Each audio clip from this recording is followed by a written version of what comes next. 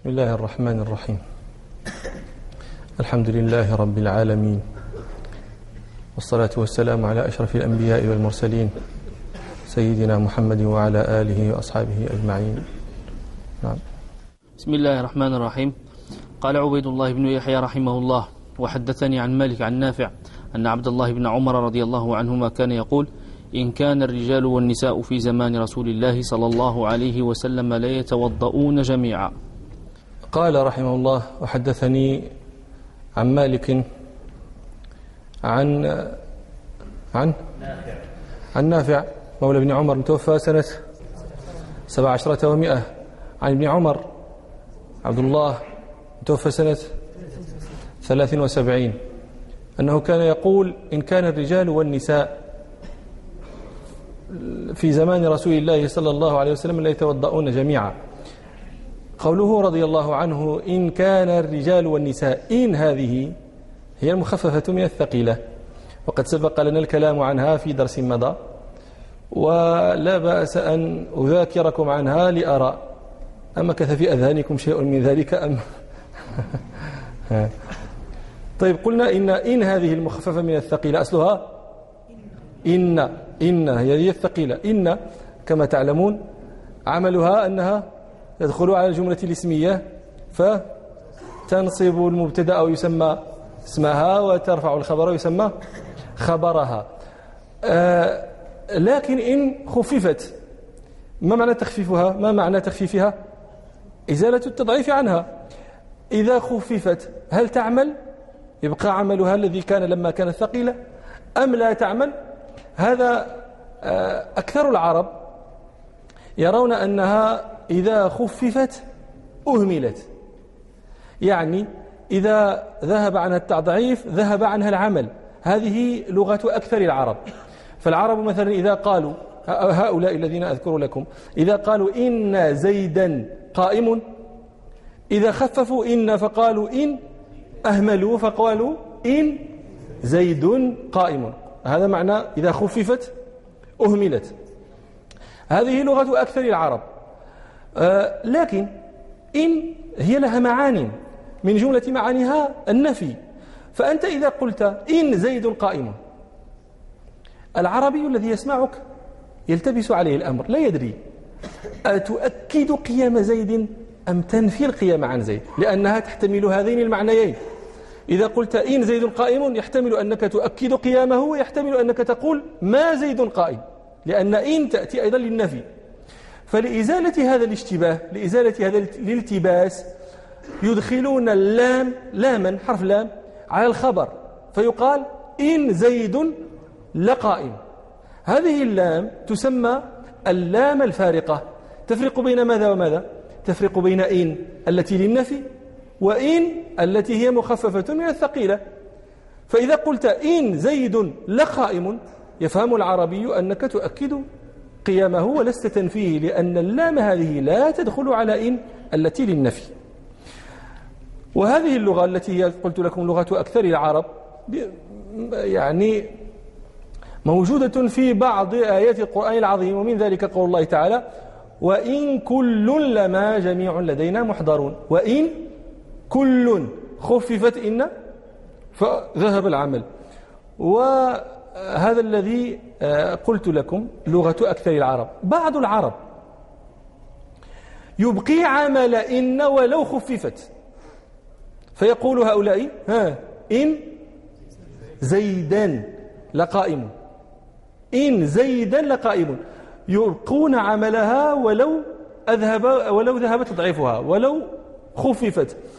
وهذه أيضا موجود شاهد لها في القرآن العظيم، ومنه قراءة: وإن كلا لما ليوفينهم ربك أعمالهم. وإن كلا، بماذا انتصبت كلا؟ بإن المخففة، فبقي عملها وإن خففت. وقد قال سيبويه رحمه الله: حدثنا من نثق به أنه سمع من العرب من يقول: إن عمرا لمنطلقون، يخففون وينصبون. هذا الذي ذكرناه هو ما نظمه ابن مالك رحمه الله في ألفيته بقوله: وخففت إن فقل العمل. قل عملها يعني في لغات العرب. وخففت إن فقل العمل وتلزم اللام إذا ما تهمل. إذا أهملت لازمت اللام التي هي الفارقة. لماذا كانت هذه اللام فارقة بين إن النافية وإن المخففة؟ لماذا؟ لأن اللام هذه لأي شيء أتت للتوكيد، ولا يتصور أن تدخل هذه اللام مؤكدة في سياق نفي ويجتمع توكيد الإثبات في النفي. هذا تضاد لا يتأتى، لا يمكن. ولذلك هذه اللام لا تكون في النفي. فقال رحمه الله وخففت إن فقل العمل وتلزم اللام إذا ما تهمل. ثم قال وربما استغني عنها الضمير يعود على اللام، وربما استغني عن اللام. متى؟ يعني ربما لم يحتج إلى هذه اللام. متى؟ وربما استغني عنها إن بدا ما ناطق أراده معتمدا. إذا ظهر مقصود المتكلم، مقصود الناطق، لم يخشى على السامع الالتباس بين النفي والإثبات، لا يحتاج المتكلم إلى تلك اللام.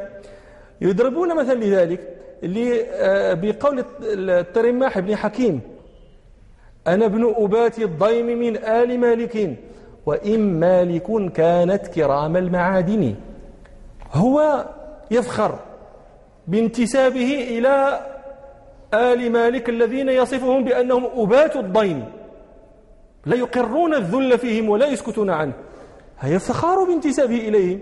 ثم يقول وإن مالك كانت كرام المعادن. لا يتصور هنا أن يقول وما مالك كانت كرام المعادن، لا يتصور هذا. لماذا؟ كيف يفتخر بمن معدنهم غير كريم؟ فإذا وإن مالك يعني وإن مالكا كانت كرام المعادن. فهنا لما لم يحصل ذلك اللبس والمستمع يفهم من غير احتياج إلى اللام لم يذكر الترماح هذه اللام. إذا رجعنا إلى هذا الحديث، حديث ابن عمر إن كان الرجال والنساء لا يتوضؤون في زمان الرسول صلى الله عليه وسلم، إن كان الرجال والنساء لا يتوضؤون، هذا احتمل المعنيين. إذا قلت إن كان الرجال والنساء يتوضؤون يحتمل أنك تقول إنهم كانوا يتوضؤون جميعا، ويحتمل أنك تقول ما كانوا يتوضؤون جميعا. فلإزالة هذا اللبس في مثل هذا السياق تجب اللام، فيقال إن كان الرجال والنساء في زمان رسول الله صلى الله عليه وسلم لا يتوضؤون جميعا. وقلت لكم إن تأتي لمعان، تأتي للشرط، وتأتي مخففة من الثقيلة، وتأتي زائدة، وتأتي نافية. وهذه الأربعة التي جمعها الديماني في قوله إن شرط أو تخفيف إن وتزاد من بعد ما والنفي فيها قد يراد. إن شرط أو تخفيف إن وتزاد من بعد ما والنفي فيها قد يراد. إن شرط تأتي إن شرطية، وهذه تدخل على الجملة الفعلية يكون فعلها ماضيا أو مضارعا. وإن عدتم عدنا، هذه دخلت على الفعل الماضي وتدخل على الفعل المضارع. وإن تعودوا نعد.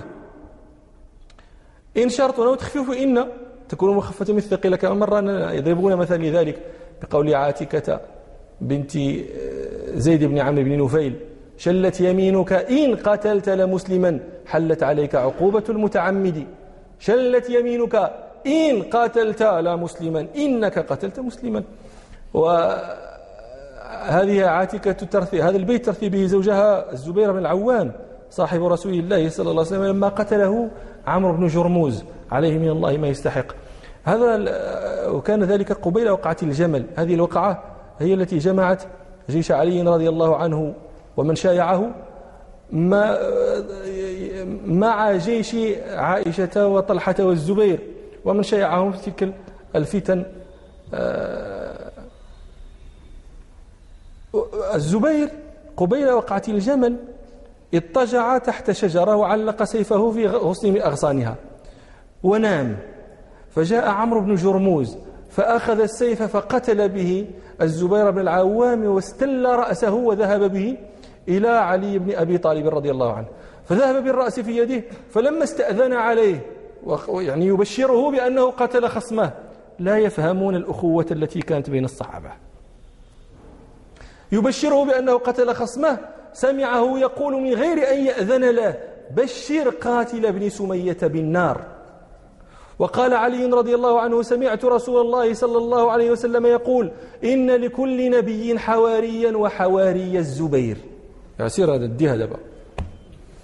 فقالت عاتكة زوجته ترثيه: غدر ابن جرموز بفارس بهمة عند اللقاء وكان غير معرد. غدر ابن جرموز، غدر ابن جرموز بفارس بهمة. فارس البهمة هو الفارس الذي لا تدري من أين يمكنك أن تأتيه، حريص على أطرافه جميعا من كل جوانبه، من حيث ما أتيته وجدته منتبها. هذا هو فارس البهمة، يبهم عليك من حيث يمكنك أن تأتيه. فلذلك مثل هذا لا يمكنه إلا أن يؤتى غدرا. قالت: غدر ابن جرموز بفارس بهمة عند اللقاء وكان غير معرد، كان غير فرار عند الفزع. يا عمرو لو نبهته لوجدته لا طائشا رعش الجنان ولا اليد. شلت يمينك إن قتلت لمسلما، حلت عليك عقوبة المتعمد. كم غمرة قد خاضها لم يثنه عنها طرادك يا ابن فقع القردد. فاذهب فما ظفرت يداك بمثله فيما مضى ممن يروح ويغتدي. من الطرائف التي ترتبط بعاتكة هذه، الطرائف التي كان يتحدث بها أهل المدينة، كانوا يقولون: من أحب الشهادة فليتزوج عاتكة. ذلك لأنها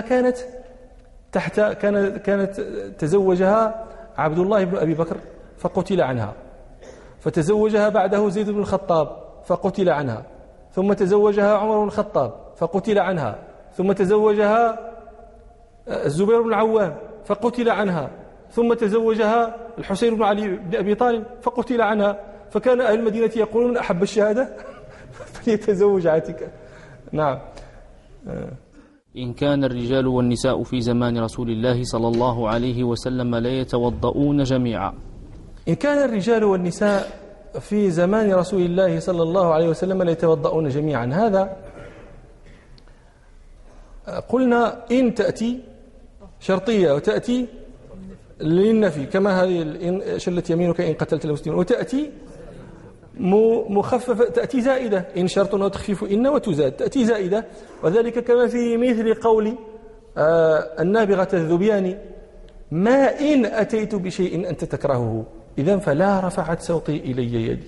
ما إن أتيت بشيء أنت تكرهه، يعني ما أتيت بشيء أنت تكرهه تكون زائدة بعد ما.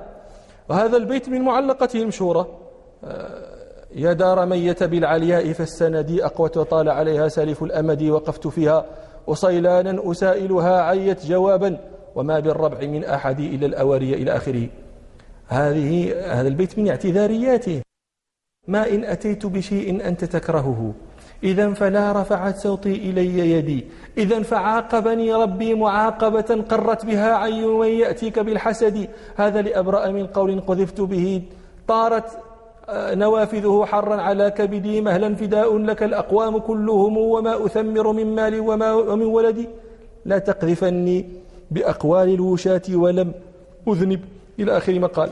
وهذا حتى قال المتحدثون في الأدب الجاهلي إن هذا الغرض من الأغراض الشعر، وهو الاعتذاريات، مما زاده النابغة لحسن اعتذارياته.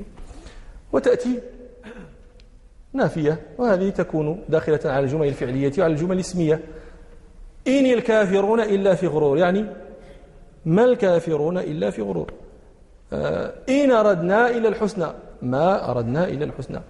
وقوله رضي الله عنه: إن كان الرجال والنساء ليتوضؤون جميعا في زمان رسول الله صلى الله عليه وسلم، هذا فيه مسألة.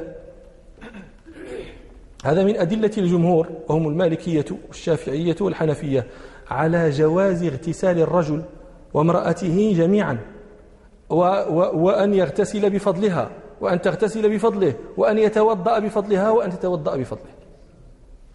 واستدلوا على هذا الذي ذكرت لكم بقول ابن عمر رضي الله عنهما في الموطأ، وبما رواه مسلم في صحيحه عن عائشة رضي الله عنها قالت: كنت أغتسل أنا ورسول الله صلى الله عليه وسلم من إناء واحد تختلف أيدينا فيه من الجنابة.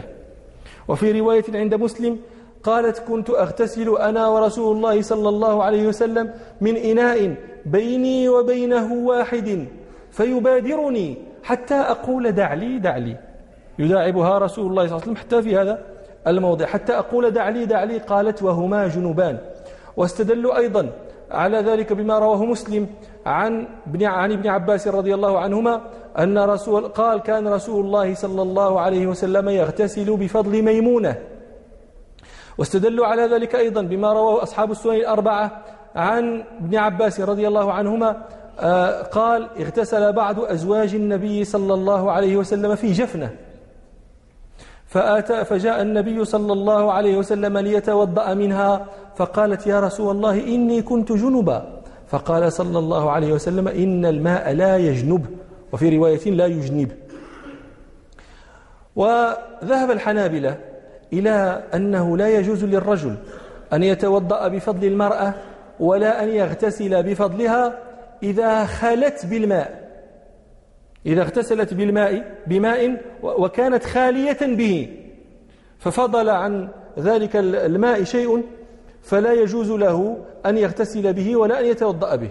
وأما إذا اغتسل جميعا فيجوز أن يتوضأ بفضلها، أما إذا لم تخلو بالماء فيجوز له أن يستعمل فضلها. ولماذا فرقوا هذا التفريق بين أن تخلو بالماء وأن لا تخلو به؟ حاولوا الجمع بين هذه الأحاديث التي ذكرت لكم وأحاديث فيها النهي عن استعمال فضل المرأة. من ذلك ما رواه أصحاب السنن الأربعة عن الحكم بن عمرو الغفاري رضي الله عنه قال: نهى رسول الله صلى الله عليه وسلم أن يتوضأ الرجل بفضل وضوء المرأة. ومن ذلك ما رواه الإمام أحمد في مسنده وأبو داود في السنن عن رجل من أصحاب رسول الله صلى الله عليه وسلم قال: نهى رسول الله صلى الله عليه وسلم أن يغتسل الرجل بفضل المرأة والمرأة بفضل الرجل. واستدلوا على ذلك أيضا بما رواه ابن ماجه في سننه عن عبد الله بن سرجس رضي الله عنه قال: نهى رسول الله صلى الله عليه وسلم أن يغتسل الرجل بفضل وضوء المرأة والمرأة بفضل وضوء الرجل وليشرعا جميعا. فأرادوا الجمع بين هذه الأحاديث فقالوا: نحمل الأحاديث التي ظاهرها الإباحة على حالة عدم خلوها بالماء، والأحاديث التي ظاهرها المنع على خلوها بالماء. وهذا القول فيه نظر ظاهر، والأظهر من أقوال أهل العلم هو ما قاله المالكية والجمهور، وأن ذلك يجوز سواء أخلت بالماء المرأة أم لم تخلو به. لماذا؟ أولا لصحة ما استدل به الجمهور ولصحة ما استدلوا عليه أيضا. والحنابلة يعني الرجل إذا اغتسل مع زوجته من إناء واحد فإنه قطعا كل واحد منهما مغتسل بفضل صاحبه، هذا قطعا، وإن كانا مجتمعين فكل واحد منهما يغتسل بفضل صاحبه. وحينئذ إباحة الحنابلة أن يغتسل الرجل بفضل وضوء المرأة إذا لم تخلو به، ومنعهم ذلك إذا خلت به، فيه تفريق بين نظيرين، فيه تفريق بين نظيرين. أو يقولوا إن للخلوة تأثيرا على الماء، ونحن حينئذ نقول لا، ما التأثير الذي يكون للخلوة على الماء؟ لا تأثير للخلوة على الماء. ونحن نحمل الأحاديث التي فيها النهي، نحمل ذلك على الماء المتساقط من أعضائها، لا الماء الذي يفضل عن حاجتها في الإناء. أو نقول إن ذلك النهي كراهة، وبذلك تجتمع الأحاديث. ومما يبين مرجوحية مذهب الحنابلة رحمهم الله أنهم أجازوا للمرأة أن تغتسل بفضل الرجل وإن خال هو بالماء. والأحاديث التي يستدلون بها فيها النهي عن الأمرين. نهى رسول الله صلى الله عليه وسلم أن يغتسل الرجل بفضل المرأة، وأن تغتسل المرأة بفضل الرجل. وهم أجازوا للمرأة أن تغتسل بفضل الرجل مطلقا، ففرقوا أيضا بين في هذا الحديث من غير دليل على التفريق. ولذلك استغرب هذا الحكم من متأخر الحنابلة. الشيخ العثيمين رحمة الله عليه وحنبلي استغرب هذا التفريق عند الحنابلة، أنهم أجازوا ذلك للمرأة ومنعوه للرجل، فهذا مما يزيد ظهورا في قول الجمهور. الشيخ طاهر بن عاشور هذا أحد أئمة المسلمين، له في على هذا الموضع من الموطأ كلاما اقتضى التنبيه. قال رحمه الله: أدخل الإمام هذا الحديث تحت ترجمة الطهور للوضوء، حديث ابن عمر، أدخله تحت هذه الترجمة للرد على أقوال غريبة قال بها بعض السلف إن جرت إليهم بأوهام من أخبار ضعيفة وعوائد قديمة. أنا الآن أذكر لكم يعني معنى كلام الشيخ طاهر رحمه الله. قال: ذلك أن الناس في الجاهلية كانوا إذا استقوا من الماء كان يستقي الرجال أولا ثم يستقي النساء بعد ذلك، والنساء إذا استقين بالغن في غسل أبدانهن وثيابهن ثم اغتسلت الحيض آخر ذلك. وقد قال الشيخ رحمه الله: وقد أشار القرآن إلى بعض ذلك في قول الله تعالى: ولما ورد ماء مدين وجد عليه أمة من الناس يسقون ووجد من دونهم امرأتين تذودان قال ما خطبكما قالتا لا نسقي حتى يصدر الرعاء. فاستدل الشيخ بهذه الآية على أن النساء كن يستقين آخرا، واستدل أيضا على ذلك بقول كبشة أخت عمرو بن معدي كرب قالت تعير أخويها وأخوالها بأنهم يريدون الماء مع النساء أو بعد النساء ولا يريدونه مع الرجال أولا. قالت ولا تردوا إلا فضول نسائكم إذا ارتملت أعقابهن من الدم. قال: فكان معروفا هذا الوضع أن النساء كن آخر من يستقي، وإذا استعمل النساء الماء صار غير صالح لأن يستعمل بعدهن. قال: فهذا يعني الآن هو يبين تلك الأقوال من أين انجرت إلى من قال بها من الفقهاء. قال: انجرت إليهم من هذه العوائد القديمة وبين لكم العوائد. قال: وكذلك انجرت إليهم بسبب اغترارهم ببعض أحوال أهل الكتاب، فإن المدينة قطنها طوائف من يهود بنو قريظة والنضير وقينقاع وغيرهم، وكان في دين اليهود تحقير لشؤون المرأة وتنجيس لأغلب أحوالها. فهذه الأمور بسببها يعني تأثر بعض الفقهاء، هكذا يقول الشيخ، تأثر بعض الفقهاء حتى قالوا يقطع الصلاة المرأة والحمار والكلب. يعني هذا قالوه متأثرين بهذا الذي ذكرت لكم بالعوائد الجاهلية وبأحوال اليهود الذين كانوا في المدينة. قال: وكانت تقع عائشة رضي الله عنها تقول: بئس ما عدلتمونا بالكلب والحمار. هكذا قال، أو هذا معنى ما قاله الشيخ طاهر رحمه الله، وهذا الذي قاله فيه نظر من جهتين. قبل ذلك اعلموا من هو الشيخ طاهر. الشيخ طاهر بن عاشور رحمة الله عليه هذا كان إماما من أئمة المالكية، ومكانته في العلم لا يمترى فيها. وقد حدثني شيخي مصطفى النجار شفاه الله عن شيخه محمد بن أبي بكر التطواني السلوي أنه كان إذا ذكر الطاهر بن عاشور كان يقول عالم الشمال الإفريقي، مش عالم تونس، هذا رجل تونسي، كان يقول عالم الشمال الإفريقي. وقد كان يحدثني عن الشيخ البدراني رحمة الله عليه وهو تلميذه الذي لزمه 19 عاما. ومن من أظهر الأدلة على مكانة الشيخ في العلم موسوعته القيمة في تفسير القرآن العظيم، كتاب التحرير والتنوير. هذا لا يستطيع أن يتناوله كل أحد، بل لا يتناوله إلا من كان عالما أو كان طالب علم متميزا. يعني هذا مما يبين لكم مرتبة الشيخ في العلم. وهذا مع ذلك لا يمنع من أن يكون في بعض كلامه نظر، من ذا الذي ما ساء قط ومن له الحسنى فقط. ومع ذلك لا يغضي ذلك من مكانته ولا يحط من قدره. وقد قال ابن القيم: والعلماء بحار وأخطاؤهم أكدار وإذا بلغ الماء قلتين لم يحمل الخبث. الذي فيه نظر من كلام الشيخ الطاهر رحمة الله عليه أنه جعل هذا القول. ما القول؟ قال إنما الإمام مالك رحمه الله أدخل هذا الحديث في هذا المكان للرد على أقوال ضعيفة قال بها بعض السلف. ما هي الأقوال الضعيفة؟ هي أنه لا يجوز الاغتسال بفضل المرأة، فأدخل الإمام مالك هذا الحديث ليبين مذهبه أنه يجوز ذلك. لكن هل من قال إنه لا يجوز الاغتسال بفضل المرأة والوضوء بفضلها هل انجر إليه ذلك بسبب العوائد القديمة وبسبب التأثر بأحوال اليهود؟ لا، إنما سبب ذلك ومنشأ الخلاف هو الأحاديث التي ذكرت لكم والتي ظاهرها التعارض. وفي مثل هذا تختلف أنظار العلماء، وليس قطعا منشأ الخلاف التأثر بشؤون اليهود ولا بالعادات القديمة الجاهلية، على أننا لا ننفي ما ذكره الشيخ من أن الجاهلية كانت أحوالهم كذلك وأن اليهود كانت أحوالهم كذلك، لكن ننفي أن يكون هذا هو سبب الخلاف.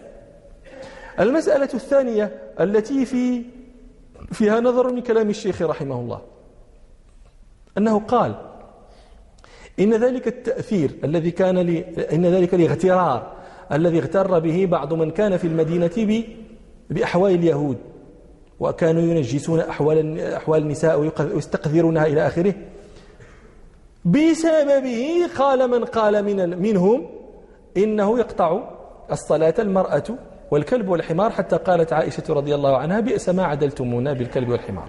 وهذا أيضا فيه نظر، لأن هذا القول الذي قاله من قاله من أهل الفقه من أهل العلم ليس سببه التأثر بأحوال هؤلاء، وليس سببه عوائد جاهلية رسخت في نفوس من أسلم، لا، إنما سببه ما رواه مسلم في صحيحه. ونحن الحمد لله ما زال عند مسلم وعند البخاري في أسخاع المسلمين من الاعتبار ما إذا قيل لهم رواه مسلم لا يفتشون عنه ويبحثون فيه، ولو قام الآن هذه الأفكار والتيارات والكلمات في تشكيك المسلمين في مسلماتهم. يعني الأحاديث التي في الصحيحين هي صارت من المسلمات. العوام لهم من التعظيم البخاري أحيانا ما يكاد يضحك. ترى الإنسان يقول لك أقرأ البخاري، يعني راه قريت انت قاع القرآن، هو ذاك القرآن قاع اللي قريته ما قدوش اقرأ البخاري، اما راه البخاري عنده وكتر قاع من القرآن. لأي شيء يقال مثل هذا؟ للتعظيم الذي عند كتاب البخاري الذي وضعه الله في قلوب الناس. يعني لا يضر من ضر من هؤلاء الذين يصيحون بمثل ما لا يعني نفسد مجلسنا بذكره. مسلم روى في صحيحه عن أبي هريرة رضي الله عنه قال قال رسول الله صلى الله عليه وسلم يقطع الصلاة المرأة والحمار والكلب. منشأ الخلاف هو هذا الحديث. العلماء اختلفوا في تأويله، هم لم يختلفوا في ثبوته، هو ثابت، لكن على أي نحو يفهم هذا الذي اختلف فيه. هل يقطع؟ ما معنى تقطع هنا؟ ما معنى يقطع الصلاة؟ هيقطعها يبطلها؟ وهذا قال به هؤلاء الذين يلومهم الشيخ الطاهر. ولكن هل قالوا بسبب العوائد بسبب تأثيرات اليهود؟ لا، اجتهدوا في هذا الحديث فرأوا أن يقطع معناه يبطل، والأكثرون قالوا يقطع معناه ينقص الأجر، لأنهم رأوا أن رسول الله صلى الله عليه وسلم كان يصلي وعائشة معترضة أمامه، والاعتراض أشد من مجرد المرور. ولكن مع ذلك يعني نحن الآن لا نرجح في هذه المسألة، إنما فقط نشير إلى منشأ الخلاف فيها بين أهل الفقه، وأنه قطعا ليس هو التأثر بأحوال اليهود ولا بعوائد أهل الجاهلية، وإنما هو النظر الذي يسلطه العلماء على الأحاديث فيختلفون في تأويلها. أما عائشة رضي الله عنها فقد استدركت كثيرا مما حدث به الصحابة، ونحن نقطع أن النبي صلى الله عليه وسلم قاله، ولكن هي استدركت. عائشة هذه رضي الله عنها كانت من المجتهدين، والمجتهد أحيانا قد يتعارض عنده دليلان فيرجح، فلا نجعل اعتراضها دليلا على السنة. وقد ألف الزركشي، هذا أحد أئمة الشافعية، ألف كتابا مفيدا جدا سماه الإجابة لإيراد ما استدركته عائشة على الصحابة، هو مطبوع، جمع الاستدراكات التي استدركتها عائشة على الصحابة لما حدثوا أحاديث، فأجاب عن تلك الاستدراكات، إما رجح قول عائشة وإما رجح قول الصحابة بحسب الحديث. فمثلا عائشة رضي الله عنها لما بلغها حديث عمر رضي الله عنه أن رسول الله صلى الله عليه وسلم قال إن الميت ليعذب ببكاء أهله عليه. هذا الحديث في الصحيحين. يقول العراقي وأرفع الصحيح مرويهما، أعلى مراتب الصحيح متفق عليه الشيخان هو هذا الحديث رواه الشيخان في صحيحيهما.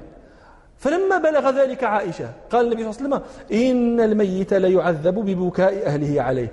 فلما بلغ ذلك عائشة رضي الله عنها قالت رحم الله عمر، والله ما قال، تحليف لليقين الذي استقر عندها، وسأبين لكم لماذا. قالت والله ما قال رسول الله صلى الله عليه وسلم إن الميت ليعذب ببكاء أهله عليه، ولكن قال إن الله يزيد الكافر عذابا ببكاء أهله عليه. لماذا عائشة رضي الله عنها استدركت هذا؟ قالت حسبكم كتاب الله ولا تزر وازرة وزر أخرى. يعني هذا الحديث فيه إثبات أن الميت المقبور المنتهي أمره إذا بكى عليه من يتفجع على فراقه يعذب هو في قبره. كيف هذا؟ هو تيبكي وأنا تنتعذبون مالي. ورأت أن الله تعالى يقول ولا تزر وازرة وزر أخرى، فنافت أن يقول النبي صلى الله عليه وسلم ذلك. زيد عليه أنها لم تسمعه، لو سمعته ما ترددت في الإخبار، ولكن هي لم تسمعه. ولما كان يقال لها إنه يحدث بهذا عمر وابن عمر قالت إنكم لتحدثوني عن غير كاذبين ولا مكذبين ولكن السمع قد يخطئ. لكن العلماء اعتذروا لعائشة رضي الله عنها ورجحوا قول النبي صلى الله عليه وسلم وأثبتوه. ولذلك البخاري لما أخرج هذا الحديث ترجم له بترجمة تبين مخرجا تجتمع فيه الآية والحديث، فقال إذا كان باب الميت يعذب ببكاء أهله عليه إذا كان من سنته، إذا أمر ذلك الميت أن يبكى عليه فهذا يعذب ببكاء أهله عليه. وهذا كان معروفا في الجاهلية. يقول إذا أنا مت فابكيني بما أنا أهله، بكي عليا بدك شي اللي تنستحق، بكي ماشي غير بكي وشقي علي الجيب يا ابنة معبدي، شرقي كاع حوايجك. إذن هذا يعذب إذا وصى بذلك. تمنى ابنتاي أن يعيش أبوهما وهل أنا إلا من ربيعة أو مضر إلى الحول، بكيوا علي للحول، إلى الحول ثم اسم السلام عليكما ومن يبكي حولا كاملا فقد اعتذر. عائشة رضي الله عنها لما حدثت بقول ابن عمر رضي الله عنهما، الحديث رواه البخاري في صحيحه عن ابن عمر رضي الله عنهما أن رسول الله صلى الله عليه وسلم وقف على قليب بدر بعد غزوة بدر، وقد أمر رسول الله صلى الله عليه وسلم بجثث الكفار أن تلقى في القليب في البئر. وقف على القليب وخاطب الذين قذفوا فيه هل وجدتم ما وعد ربكم حقا؟ ثم قال صلى الله عليه وسلم إنهم الآن يسمعون ما أقول. فلما بلغها ذلك قالت ما قال رسول الله صلى الله عليه وسلم، إنما قال إنهم الآن يعلمون أن ما كنت أقول لهم هو الحق. فرق بين يسمعون ما أقول ويعلمون أن ما كنت أقول هو الحق. وقالت قرأت قول الله تعالى إنك لا تسمع الموتى، وقرأت قول الله تعالى وما أنت بمسمع من في القبور. ولهذا نظائر. على كل حال هذا الاستدراك أو الاعتراض الذي تعترضه عائشة رضي الله عنها لا يكون مسوغا للفقهاء أن يقولوا إن الطرف الذي خالف عائشة إنما قوله إن جر إليه بسبب تأثيرات يهودية أو عوائد جاهلية. هذا اقتضى التنبيه عليه من كلام هذا الإمام رحمة الله عليه. نعم. قال الإمام مالك رحمه الله تعالى باب ما لا يجب منه الوضوء.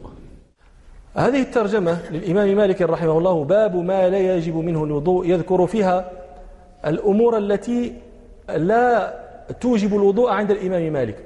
لكن إذا نظرنا إلى الحديث الأول نرى أن الوضوء هنا في الترجمة ليس مقصودا به الوضوء الاصطلاحي، إنما يعم أكثر من ذلك، لأنه يدخل فيه إزالة النجاسة، وإزالة النجاسة لا تسمى وضوءا في الاصطلاح وقد تسمى وضوءا في اللغة. نعم.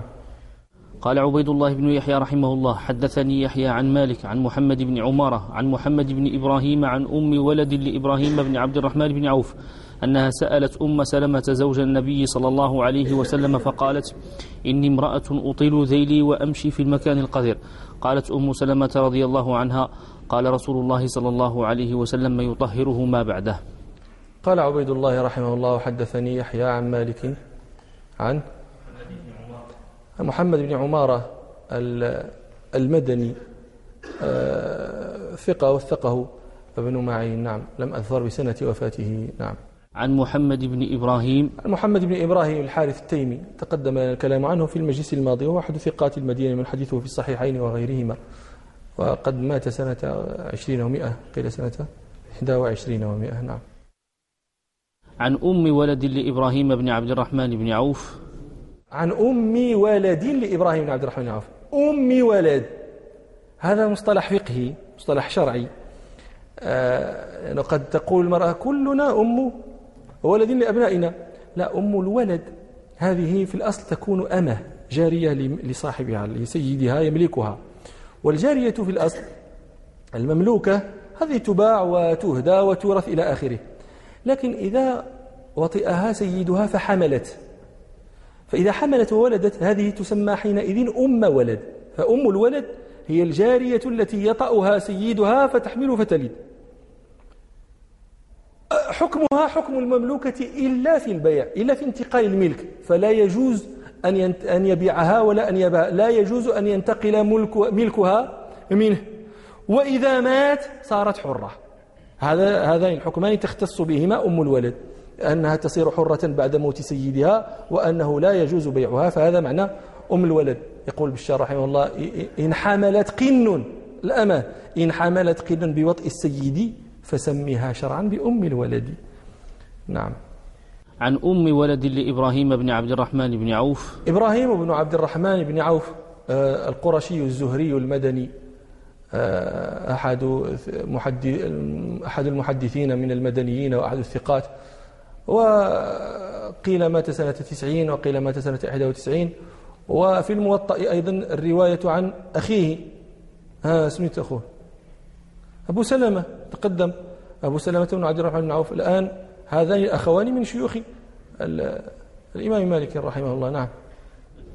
أنها سألت أم سلمة زوج النبي صلى الله عليه وسلم. أم سلمة زوج رسول الله صلى الله عليه وسلم، واسمها هند بنت أبي أمية المخزومية القرشية، كانت من أجمل النساء ومن أشرفهن نسبا، وهي مشهورة بكنيتها أم سلمة. وأبوها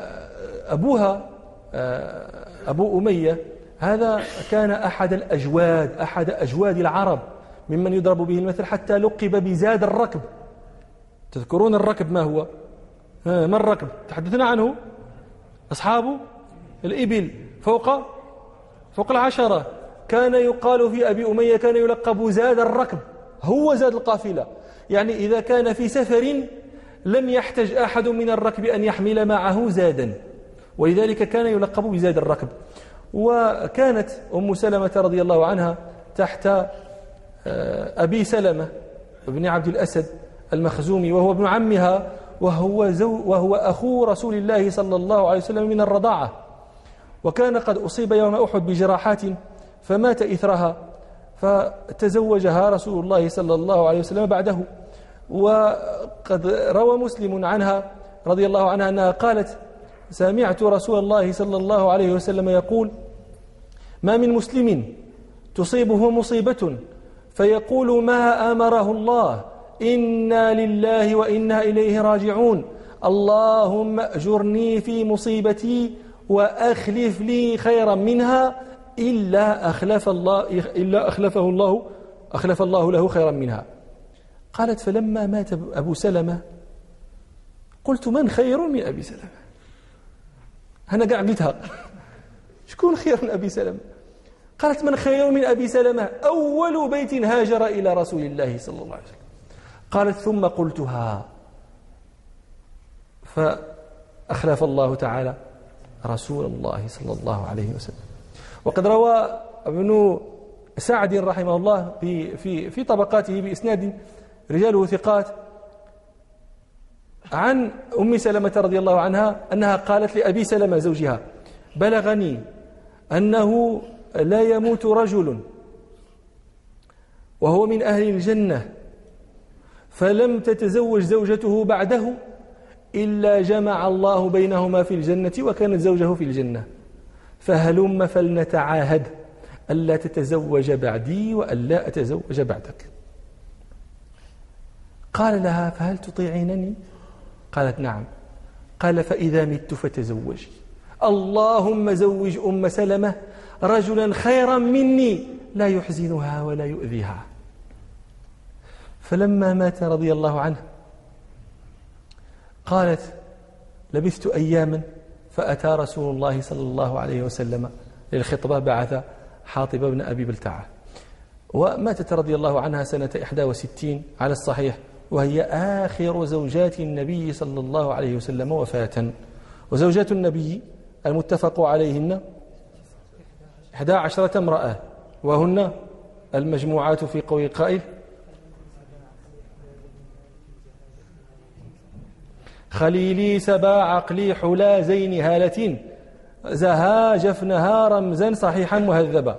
خليلي خديجة بنت خويلد، خليلي سبا سودة بنت زمعة، عقلي عائشة بنت أبي بكر الصديق، خليلي سبا عقلي حلا حفصة بنت عمر بن الخطاب، زيني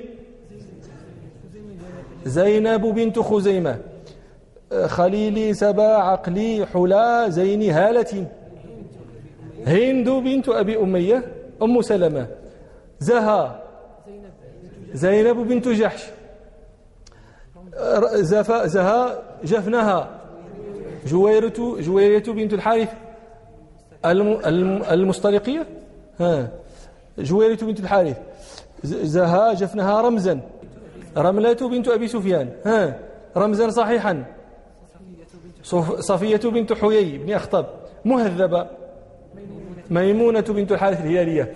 وهذا الناظم ناظم أسماء زوجات النبي صلى الله عليه وسلم على الترتيب الذي تزوجهن عليه النبي صلى الله عليه وسلم. يعني الآن كنت في امتحان ديال الأئمة ولا ديال شي حد قالوا لك شكون الزوجة ديال النبي صلى الله عليه وسلم الرابعة، تقول خليلي سبا عقلي حلا، هي حفصة بنت عمر. هذا هنكم هذا السيد جزاه الله خيرا. نعم. أنها سألت أم سلمة زوج النبي صلى الله عليه وسلم. أنا هنا لما وقفت على هذه الرواية في ابن سعد، لما قالت ومن خير من أبي سلمة، أسأل كم من النساء الآن نساء المسلمين اللائي إن سئلن عن أزواجهن قالت ومن خير من فلان، ومن خير من فلان.